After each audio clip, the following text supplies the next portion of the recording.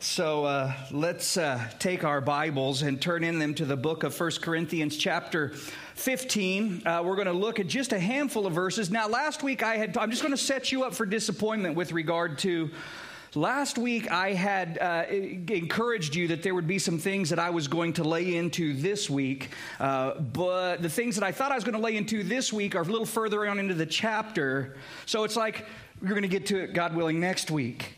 And so it's like one of those things where it's kind of like, they leave you on a cliffhanger, and then like, man, I can't wait. And then the next week there's like a different program on, but it's like a good program, but it's not the one you wanted. That's kind of maybe a little bit where we're at today with this, but I trust you'll appreciate God's word nonetheless. The title of the message is Awake to Righteousness. So let's take our hearts to the Lord. God, we just want to say thank you for gathering us here. And Lord, what a sweet, wonderful, intimate time of worship, Lord, just to kind of scale things down and just be us and you. And Lord, I pray, God, that now that as we look into your word, Lord, we've allowed our hearts to worship in that sense. And now in this sense, as we just kind of bathe in the waters of your word, I pray that you'd speak to us, Lord, that you'd move and minister, Father.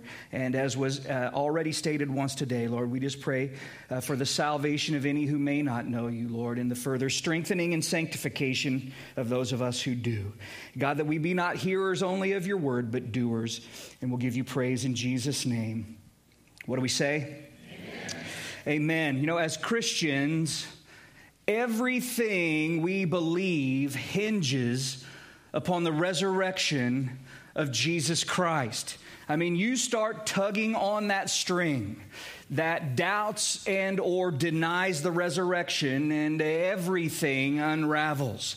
If there's no resurrection, then all the apostles are liars. Jesus himself is a false prophet at best. He's a deceiver. The word of God is untrue. It's untrustworthy. It's full of failed promises and false hopes, because they all have prophesied, promised, bore witness to the resurrection, when in reality there is no resurrection if Jesus did not rise from the dead.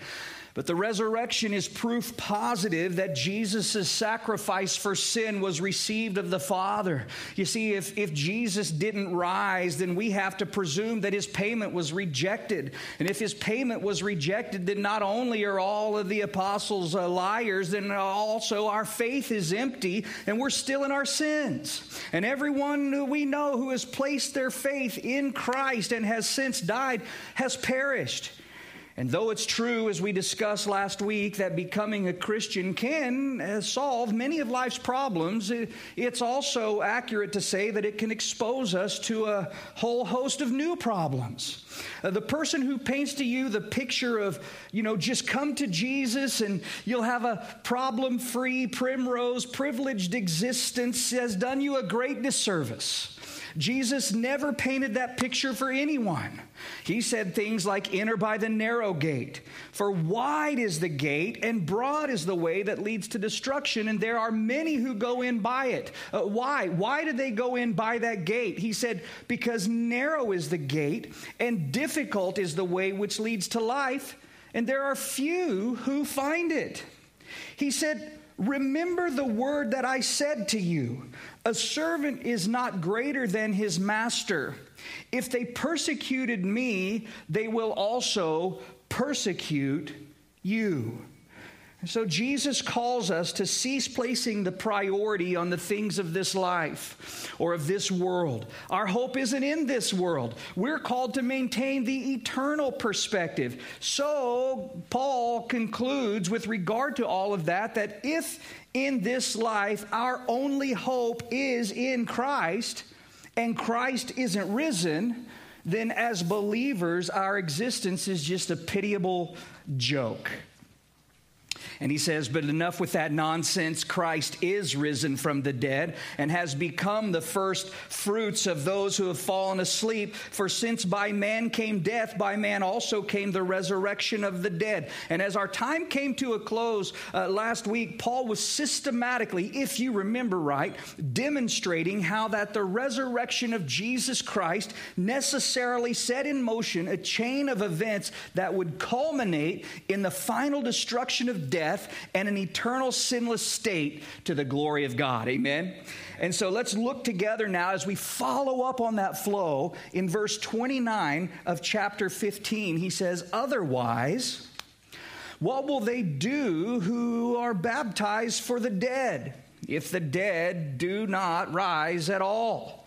Why then are they baptized for the dead? And why do we stand in jeopardy every hour? I affirm by the boasting in you which I have in Christ Jesus our Lord, I die daily. If in this manner of men I have fought with the beasts at Ephesus, what advantage is it to me? If the dead don't rise, let us eat and drink, for tomorrow we die." And so Paul continues to pound into his readers the absolute necessity and dogmatic inflexibility, unyielding truth of the reality of the resurrection. He says, why would some partake of this particular practice? Why would we subject ourselves to relentless persecution if the truth is the dead don't rise? There's no resurrection. If this life is all we got, then why not party till you puke, rinse, and repeat? You know, that's essentially what he's saying. And we touched on this last week. But let's look at this, you guys, because I understand that lots of people have questions. Listen, lots of people have questions about this, and it's only appropriate that you would, because the truth is, you want in on a little secret? No one really has an answer for it. Okay? However, there are some biblical insights that we do have that we can use to address it. Now, we wish that Paul would have spent a little bit of time establishing understanding for us with regard to this practice that he just acknowledges and then he moves on from. But the truth of the matter is that the practice, okay, in the mind of the apostle, the practice is peripheral, especially since his readers already knew, obviously, what he was referring to. The principle that the practice points to is what he's establishing. Are you following me with that? Okay. He says it in verse 29. We'll just go ahead and get the elephant out of the bag. Or the the elephant in the room, right? Otherwise, come on, somebody. Stay with me. Otherwise, we'll leave the cat in the bag. We'll deal with the elephant in the room. How's that? What will they do who are baptized for the dead if the dead do not rise at all? And we read that and we just kind of go, Paul, what in the world are you talking about with regard to this being baptized for the dead? And I'm just going to be completely honest with you. I have no idea. And now listen, I'm also going to tell you this. Don't let anyone else tell you that they know what he's talking about. Okay, because he doesn't tell you what he's talking about. And there are literally, you start doing your research on this, ladies and gentlemen, you are going to find dozens, perhaps hundreds, okay, of attempts that people have made over the years to bring some kind of understanding to this text. And the truth is, you will find something lacking in every one of them. Here's why. They're all speculative, okay? No one knows for certain. Now, Paul's point, we know for sure. But regarding this practice, no one, listen. Now, the plain reading would seem to indicate that there were some people who were being baptized on behalf of others who had died. That seems like the plain reading of it. The question that confronts us is, why? Why would anyone do that? And you should know that this is the one verse that the Mormon Church developed an entire doctrine around, and this is why, if you know any Mormons very well, you will begin to understand why it is that genealogy is so important to them. they will search their entire family tree and be baptized by proxy, okay? That is on behalf of relatives who either they don't know if they were maybe Mormon or maybe they hadn't been baptized, they're uncertain of their faith, that perhaps they may be saved even though they've already died. Well, what that tells you is that they believe in baptismal regeneration, which isn't altogether an uncommon position that people take, which essentially, if you'll just allow me to just say it, kind of real just succinctly, it teaches salvation through the act of baptism ultimately. And that God has provided a way. This is the understanding of the Mormon philosophy, that God has provided a way in his mercy via baptism by proxy for everyone to be saved and receive what is, kind of air quotes here, the blessing of baptism, to receive the blessing of baptism even after they've died. So if you're Mormon, you understand that it's incredibly important to you to find out who's in your family tree, man. I mean, so that you can be baptized on behalf of your entire lineage as far back as you can find. Few things you need to know about that, and that we do well to discuss while we're here. First of all, you should know that there is not so much as one single reference to this practice anywhere in your Bible outside of this one verse, okay? Now, there is a rule, an order that has been established that we have when it comes to establishing what we call sound doctrine, okay, or an appropriate teaching for the church. And the first rule is that if you're going to establish a sound doctrine, an appropriate practice for the church, you want to find Jesus teaching it, okay? Now, nowhere in any gospel is there even one reference that Jesus made to being baptized on behalf of the dead that they might be saved. Now, guys, ladies, gentlemen, family, friends, think this through, okay? If you're the Son of God and you were sent to bring salvation to the world. Now you remember what Jesus said. He said, "For God did not send his Son into the world to condemn the world, but that the world through him might be what? Might be saved." He said, the Son of Man has come to, number one, seek. Number two, what?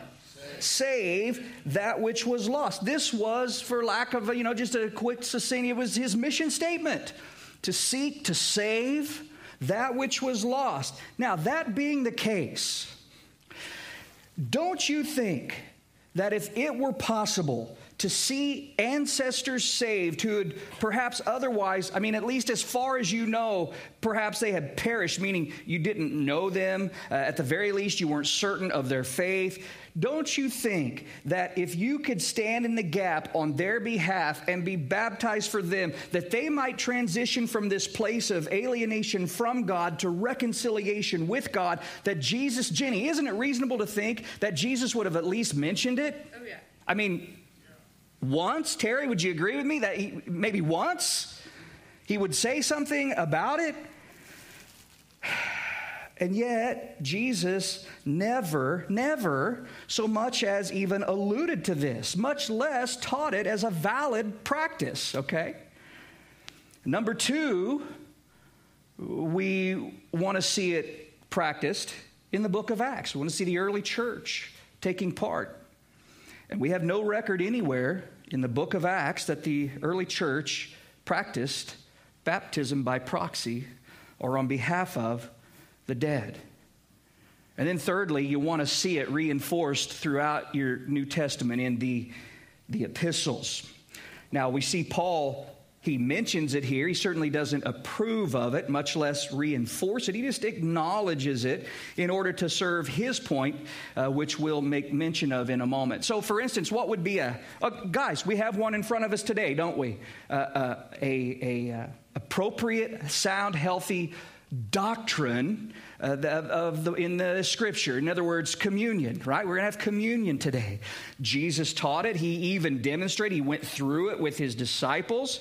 And we see it happen in the book of Acts. We see it reinforced and taught throughout the epistles. This is an appropriate practice for the church today.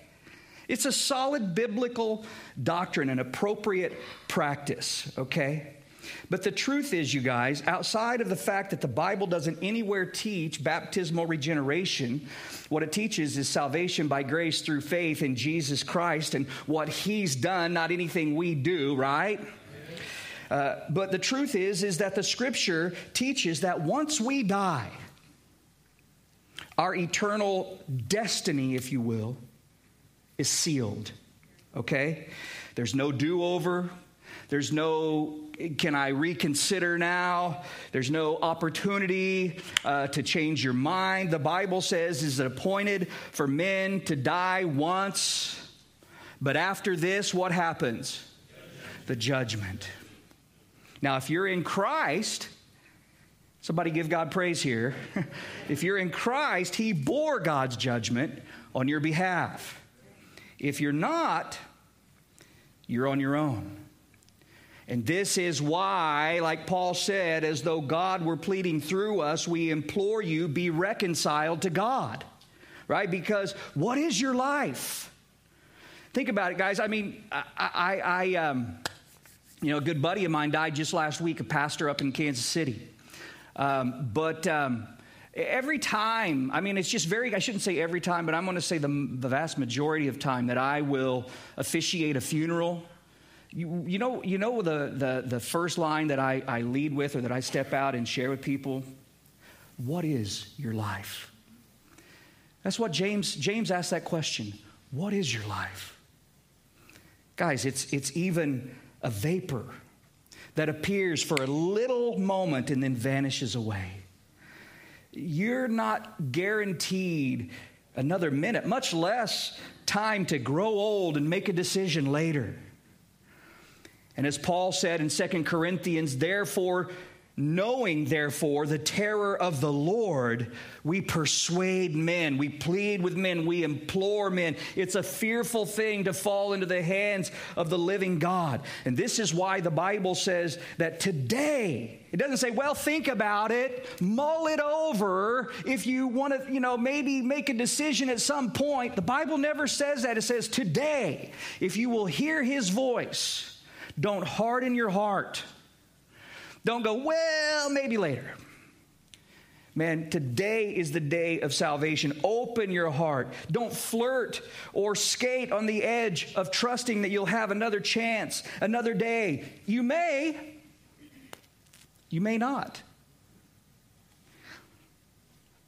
Now, it's also very possible, family, that what Paul is referring to with this practice of being baptized on behalf of the dead had absolutely nothing to do with the custom of the Corinthian Christians. It may very well have been a pagan practice that he's just pointing out. I mean, I want you to notice the reference to it is not comparative. It's contrasting. He says, what will they do? Did you see that? It's kind of a key word. He says, what will they do? Why then are they baptized for the dead? He never even alludes to it as being something that he does or that we do as believers. He doesn't say, why then do we take the time to be baptized for the dead? He makes the distinction. It's something they do, not something we do, right? But why they do it, whoever they were, okay? Why they do it, it's because he says, even they know that this life is not the end. Family, the Bible teaches, I'm going to give you the edge on anyone, okay? You start talking to someone about the Lord, there's something that you can know going into it. Okay, you have the one up on them. Number one, because you've been where they are. They haven't been where you are, so you kind of have that edge. But number two, Ecclesiastes chapter 3 and verse 11. Do you know that the Bible teaches that God has put eternity in the heart of every man? You know what that means? that means that mankind intrinsically, innately knows that this life is not all that there is. Okay?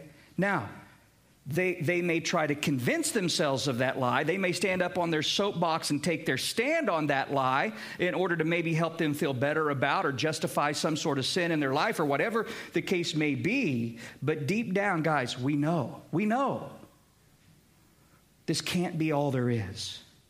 And that's why, man has these questions that plague them when they lay down at night. Why am I here? What is the purpose of life? And all of these questions that they ask, it's because that eternal issue of this can't be it. There's got to be more. Now, I'm not saying that they always articulate it in a succinct kind of articulate, or whatever kind of fashion, but somehow, somewhere, they know there's more than this. And so, Paul could simply be saying, look, even pagans believe there's more than this life. What does that say about you who are purporting, there's no resurrection? And so he's not endorsing this. He's simply pointing out the rationale that some have in observing it. They realize that there's more. Guys, it points to resurrection. Baptism. Guys, what is baptism? It's identification, isn't it? It's identification with death and resurrection.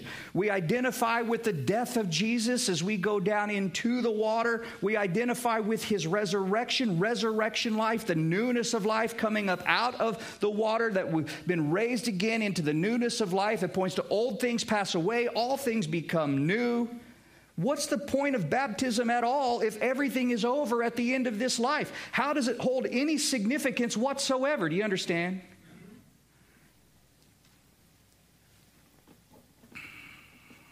Verse 30. He says, "And why do we stand in jeopardy every hour? I affirm by the boasting in you, which I have in Christ Jesus our Lord, I die daily." Okay, listen. When Paul says, I die daily, let me tell you what he's not saying, okay? He's not saying every day I wake up and die to self. I make a conscientious decision to crucify my flesh, to deny myself and take up my cross and follow Jesus. Okay? Now, certainly Paul did those things. As we should do those things, we should on the daily, right? Romans chapter 6 and verse 11, reckon ourselves indeed dead to sin, but alive to God in Christ Jesus our Lord. But that's not what Paul's saying. When he says, why do we stand in jeopardy every hour? He's telling you what he means. He's like, you've got them over there being baptized on behalf of the dead because they believe there's more than this life. And we're over here literally laying our lives on the line on the daily. Why would we do this? Why risk the end of our lives in this world if this life is all there is? Okay? When Paul says, I die daily, he's saying that he is in constant peril for his life. Okay, like as he quotes the prophet in the book of Romans, for your sake we are slaughtered like sheep all day long. You know what I'm talking about? It's a rough kind of quote there, but I trust you are recalling that scripture. In 1 Samuel chapter 20, David is there. He's talking to Jonathan, his best friend.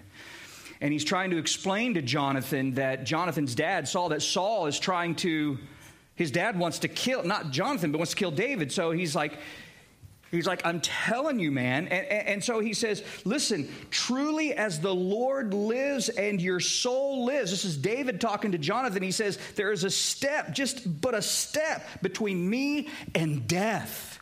Your dad, he wants to kill me. My life is on the line every day. And that's the gist of what Paul is saying here. Ladies and gentlemen, we've drawn attention to it many times over the years.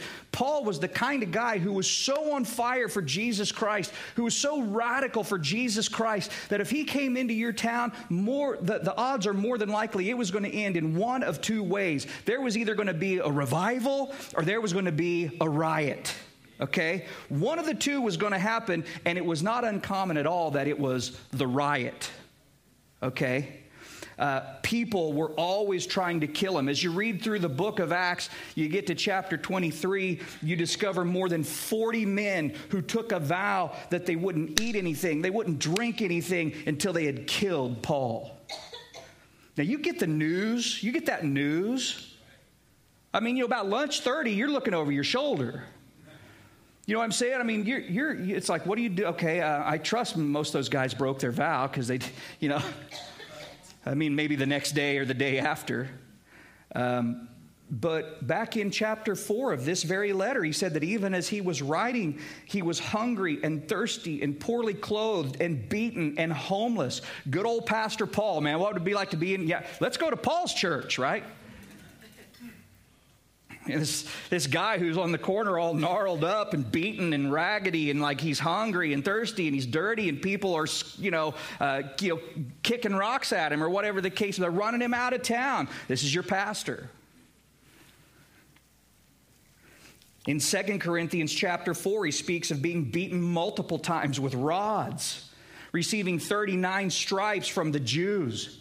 5 times, right? I mean,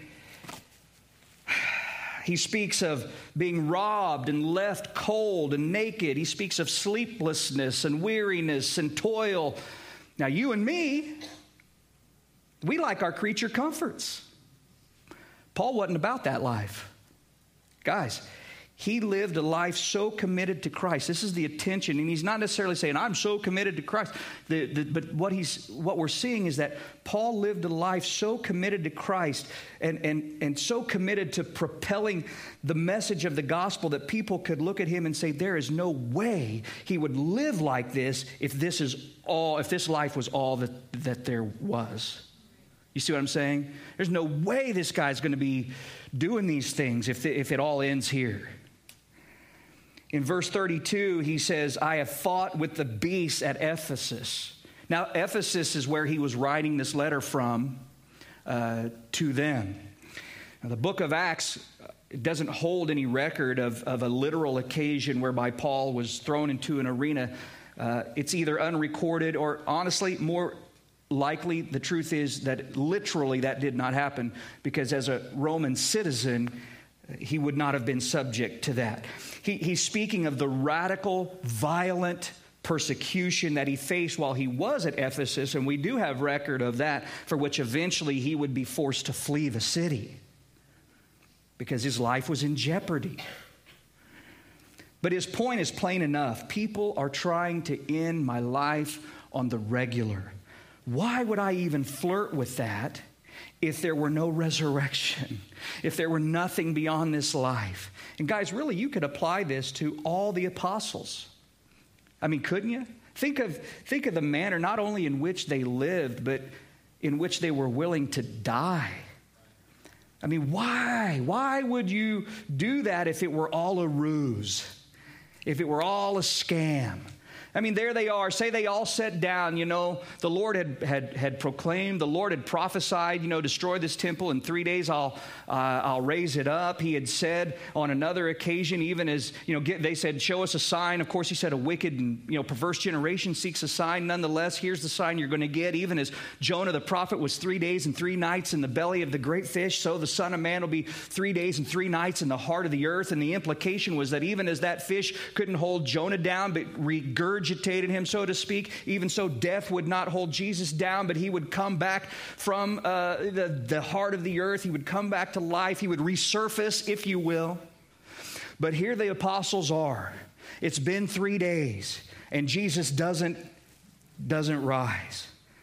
And so, they're all sitting around, they're contemplating it, they're thinking about it. And so they figure out a way to sneakily dispose of the body, right? Despite the fact that the Roman soldiers were guarding the tomb specifically for 3 days, because that was the day that he had prophesied and promised and all of that. But they carefully, craft this story to cover the lie that Jesus put forth, that he would rise from the dead. And there they were. And of course, maybe they're each taking turns, and they're walking around, and they reassemble in the upper room, and they're talking about, and here comes John. He's like, okay, let's say this. And then Peter's like, no, that'll never work because of this and that. And then Thomas is like, well, I doubt that'll work, and come on, someone. It was the Thomas, the doubt. Okay, so there we go. You're with me. And then, of course, Matthew stands up, and they're shooting holes in each other's story, and they're working out the kinks and this and that until they get this whole thing. They thought of every angle that could possibly be questioned, that could possibly be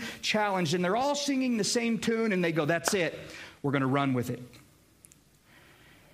Now, they all know they're spreading a lie.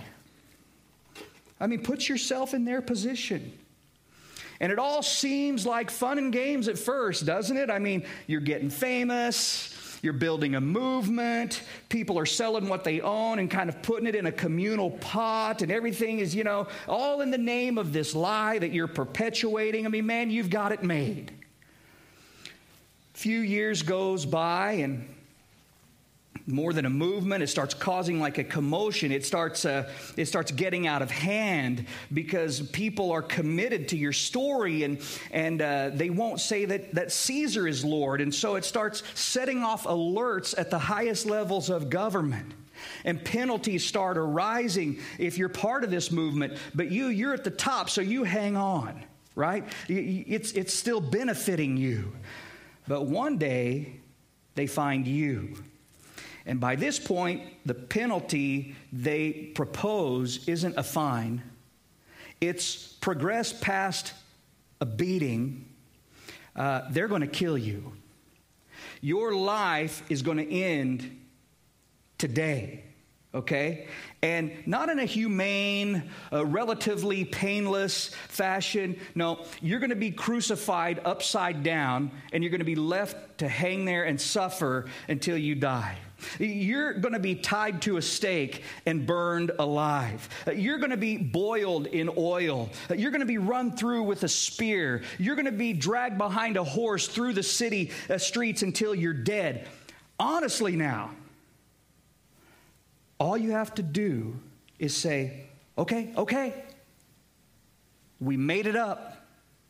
We made it up. We made a little money. We got positions of power and influence. We're milking it for all it's worth. But it's a lie. It's a lie. Jesus never rose from the dead. You say that, you're a free man. No harm, no foul.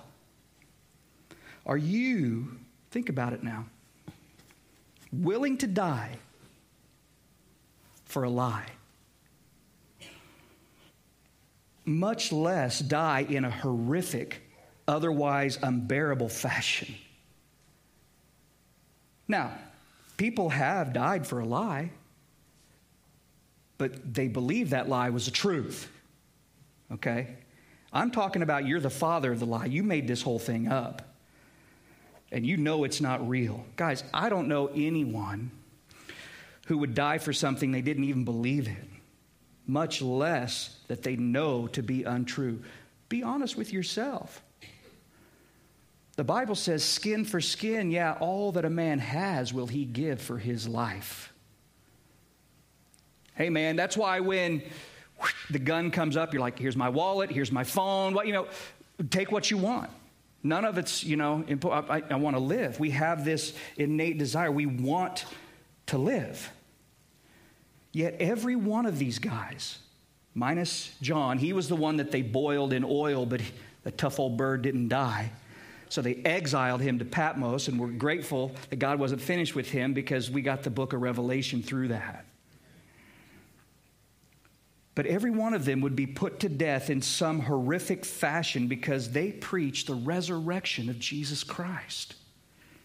Hey, Paul says, if the dead don't rise, Let's eat and drink, for tomorrow we die. That is, live your best life now. Party, puke, make money, engage in sexual conquest, indulge yourself to the extreme every day, rinse and repeat, because when your life is over, there's no judgment, it's just over. But Christ is risen. There is a resurrection. And family, that should motivate us to endure the difficulties and struggles of this life, set our hearts on eternity, and live for the glory of God, and share the gospel of Jesus Christ, because eternity is for real. And everyone, you walk around in the mall, you're looking at all the people passing by, you're at the gas station, you're watching people drive by, you're at a restaurant, all these people are around you, you're shopping, there you are, you're at the gym, whatever the case may be, and every single soul that you see will abide forever in heaven or in hell. And that should motivate us to get the message out. Okay? Now, look at verse 33. He says, "Do not be deceived. Evil company corrupts good habits." Now, it could be that you're thinking, okay, I get the concept, but why did he say that here?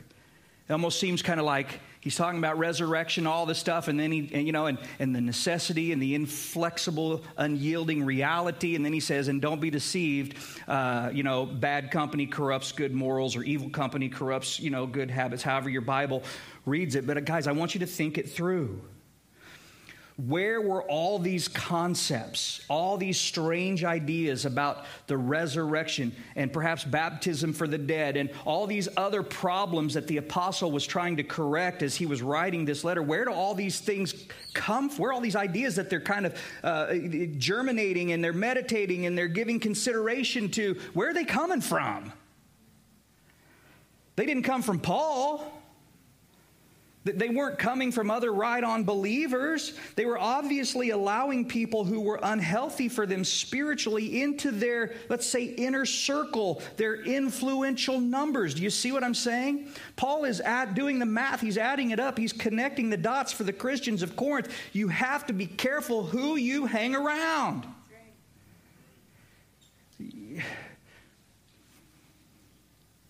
People say you are who you hang around. You become who you hang around. You show me a man's inner circle, the company he keeps, I'll tell you a whole lot about that person, right? And this quote that he says here, you may see it's in quotes where he says, evil company corrupts good habits. It's not a quote from somewhere else in Scripture. It's actually from an ancient Greek playwright. But it was correct. I mean, truth is truth. The biblical vernacular says it like this: the righteous should choose his friends carefully, for the way of the wicked leads them astray. Here's the problem, guys. What we believe determines how we behave. Are you following me with that? What you believe will determine how you behave. And this is why Romans chapter 12 and verse 2 is so vital for us as believers. It says, and do not be conformed to this world, which was what was happening into the Christians in Corinth, but be transformed by the renewing of your mind, that you may prove what is that good and acceptable and perfect will of God. You and me, we should strive to obtain and maintain a biblical worldview through our intake and application of God's Word. Are you with me? It's the Word of God that should shape the way that we think, not the evil and or secular influences of this world. Okay? Verse 34, and whoever's closing, you can make your way up here. Verse 34, let's read it. He says, awake to righteousness and do not sin, for some do not have the knowledge of God. I speak this to your shame. When he says some do not have the knowledge of God, there are a number of applications we can receive from that. Number one, he's essentially saying if you know the truth, you recognize the lie. We wouldn't be drawn after these strange thoughts or twisted ways of reasoning affecting our behavior negatively if we weren't willfully ignorant of the truth. Okay? Guys, it's both shameful and I'm going to step out there and say sinful, okay, to be willfully ignorant of the truth. And Paul could be saying, you should be ashamed to be so easily drawn away, having no grounding knowledge of the truth of God. Guys, you have. If there's someone here today who doesn't own a Bible, come see me, right? We'll make sure you have one. But everyone, if you own a phone, you own a Bible. We all have a Bible. And so to be willfully ignorant of the truth of God, well, what makes you think that you're not then subject to being drawn away into these weird practices or thought processes or behavioral issues based upon what you now believe? He could also be saying, why are you letting these people who have no knowledge of God be influential in your lives? You should be ashamed of that. They're infecting and polluting your life. Or in saying, awake to righteousness and do not sin, for some do not have the knowledge of God, he could simply be saying, hey, stop sinning. Snap out of it and get busy getting the gospel out into your community, to your friends, to your family. You're over here slipping and sliding and stumbling in sin, and people all around you are leaving the planet without Jesus, without the knowledge of God. You should be ashamed of yourself for that, you see. Get out of the quagmire of your own sin and start telling people about Jesus. That's why you're here, to reach the lost. So he's calling them back to their senses. And listen, I don't know, perhaps today God would call you back to your senses. There's a reason you're still here on this planet. And let me just tell you that it's not to get lost in some kind of sin or strange thought that changes your direction. It's not to be all about self. It's to share the gospel of Jesus Christ, the knowledge of God, with a hurt and dying world around you. Awake to righteousness. Regain and maintain that eternal perspective. Serve the Lord with all your heart, and God will be glorified in your life. Amen? Let's bow our hearts. God, may we have ears to hear you today. Awaken us, O God. Snap us out of our slumber spiritually. Bring us back to our senses, God, that we might serve you effectively, that we might share the hope of Jesus Christ and him crucified boldly with those around us, that we might reach this generation, oh God, this community, however you want to use us, those in our circle, personally at work or school or whatever the case may be.